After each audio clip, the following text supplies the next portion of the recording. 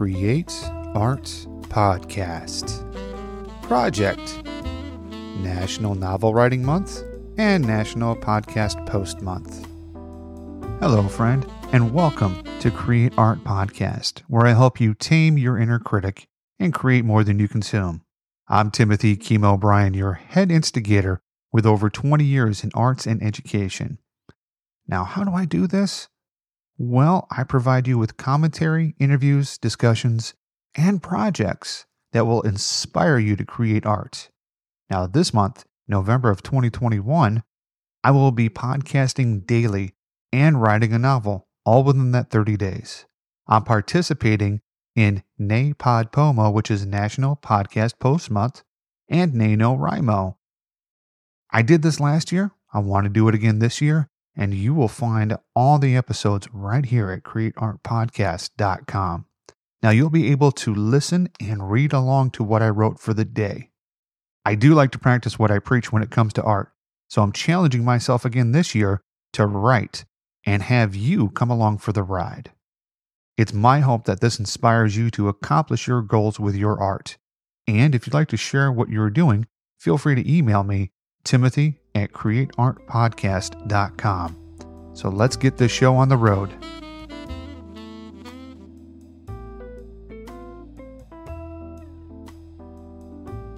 Okay, everyone, thanks for coming back. Today is the 23rd of November, and our daily word count is 1,713. Yay, I beat the mark today. Cumulative total puts us at 33,507. And here we go. Carl gave Carmine a hug. I will, and I'm sorry. I'm going right now to check on the kids, okay? Do you want me to come back here? No, because you need to check in with Cheryl. Just check on the kids and then get yourself home. I'll message you in case we need anything here and we find anything out, said Carmine. Carl headed to his car. He was thankful that Carmine had led him out to the entrance, as he would have never found his way out of that maze. Before he left the parking lot, he messaged Cheryl. He wrote to her that he was going back to Nate's kids, and if she was up, he would let her know what's going on with Nate. He looked okay, and they were keeping him for observation. It felt weird checking in with someone, but not in a bad way. He hadn't checked in with anyone since the divorce, so this was not a new feeling, just one that had been forgotten. Starting the car, he turned on one of his favorite podcasts that usually got his spirits up. It was a podcast that interviewed inanimate objects and usually was hilarious. He needed to laugh badly after seeing his older brother in the hospital. It reminded him of the last time he saw his mother in the hospital and how helpless she was. After he left her from the hospital, his mother passed away a few days later, and subconsciously that fear hit him that the same fate would happen to his brother. He also remembered the fallout from his mother's death, which was his father remarried only 8 months after to a woman who was a widow and had a great deal of money, since Carl's father had lost a lot of his savings due to medical bills and funeral costs. When his father died, Carl and Nate only found out after they read about it in an obituary in which they were not named as surviving family.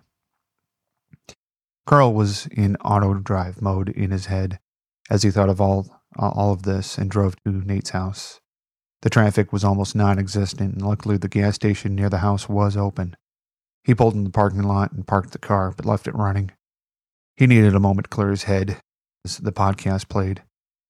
He noticed only the evening clerk in the brightly lit store. He knew that it would be about 2 hours before he got home, and he had work in the morning, so he turned off his car and headed inside. There was a door chime that welcomed Carl, and the clerk from behind the counter raised his eyes from his phone. "How's it going, friend?" asked the clerk. "Another day, another dollar. Is the coffee fresh?" asked Carl. "The pots on the left are the freshest. Do you need any sandwiches?" asked the clerk. "Nope, just need coffee." "How about the donuts?" asked Carl. "They just came in about an hour ago. We have a bunch of day-old donuts that I can sell you for half off if you don't mind day-old donuts," replied the clerk. Carl went over where the coffee pots were and grabbed the largest cup and poured the coffee.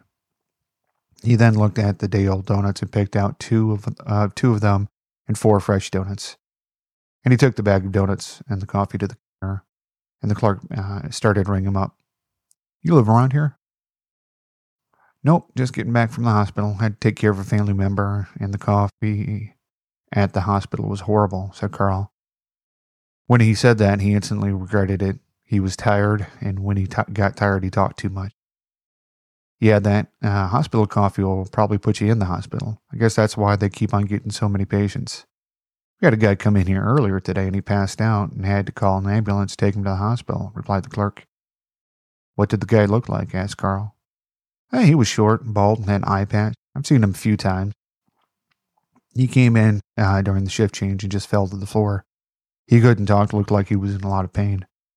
My boss thought it was due to a slippery floor, but we don't do the floors until third shift or unless there's a spill, and there was no spill where he fell that we could see, replied the clerk. Was he driving a big truck? Asked Carl, afraid of the answer, but somehow knowing. Yeah, he had one of those big ones. It was almost funny because of how short he was. I hate to say it, but it reminded me of a clown car thing that you see at the circus. Do you know him? Asked the clerk. Do you know which hospital they took him to? Asked Carl. Probably the one you just came from, as that's the only hospital in the next 20 miles. Is he a friend of yours? Asked the clerk. Could be. I've been trying to get in contact with my friend, and that would explain why I couldn't get a hold of him. How long ago was it that this happened, Carl?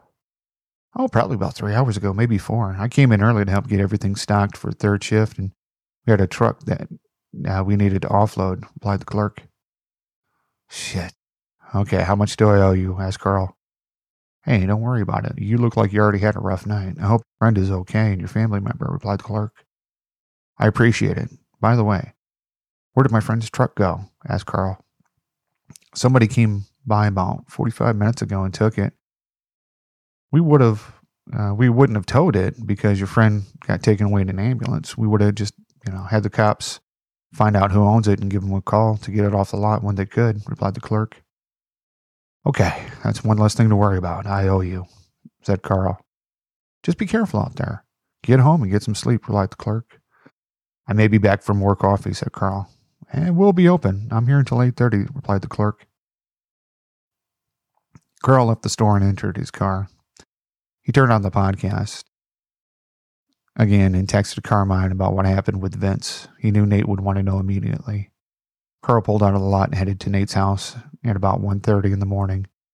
When he got there, he entered the code that Carmine gave him, and the gates opened to the long driveway. Lights popped up to help him guide him to the house as it was pitch black. He pulled up to the front of the house and turned off the car and headed towards the front door.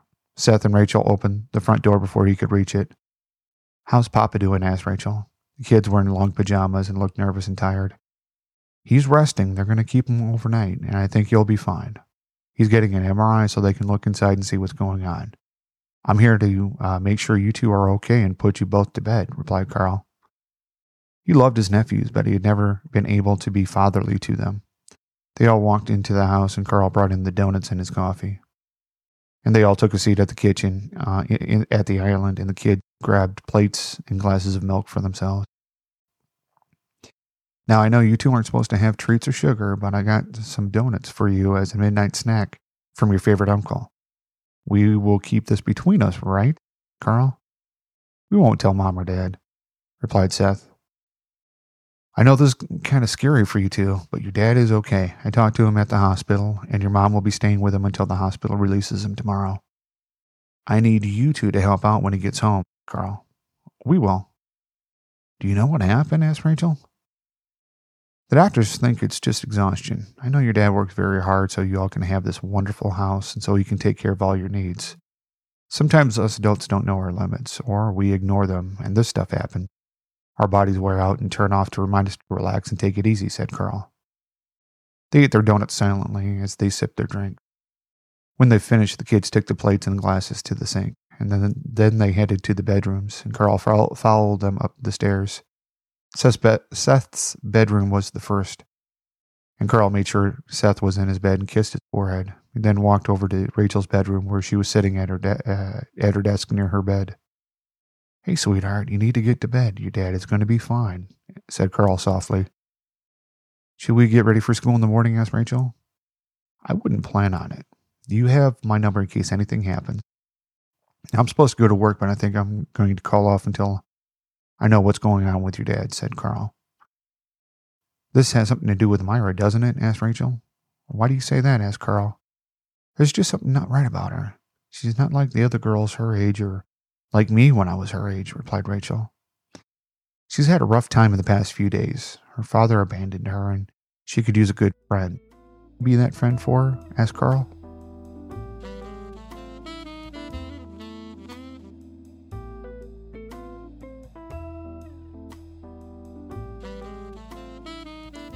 Okay, so thank you so much for listening to today's installment of Shared Diary. If you like what you heard, you can go to the website, createartpodcast.com. You can go to this post and leave me some comments and let me know what you liked and what you didn't like. I would suggest reading through last year's work first to know who Carl is and who Myra is, and who Cheryl is, and who all these people are. That would probably help. So again, we'll see you tomorrow. And I just wanted to let you all know, too, that sometimes I might miss a day or two in this month. Sundays are the days that I usually catch up if I miss any days during the week. So make sure that you're subscribed and following whatever podcast app you're using. And I want to thank you for listening in and reading the story that I'm writing eventually will be for you. Have a great day. And this is a GagglePod East Studios production. GagglePod, where we've been helping creatives tell their story with podcasting since 2017. Take a look at gagglepod.com and you'll see all of our network shows. All of them are designed to help you podcast. See you next time.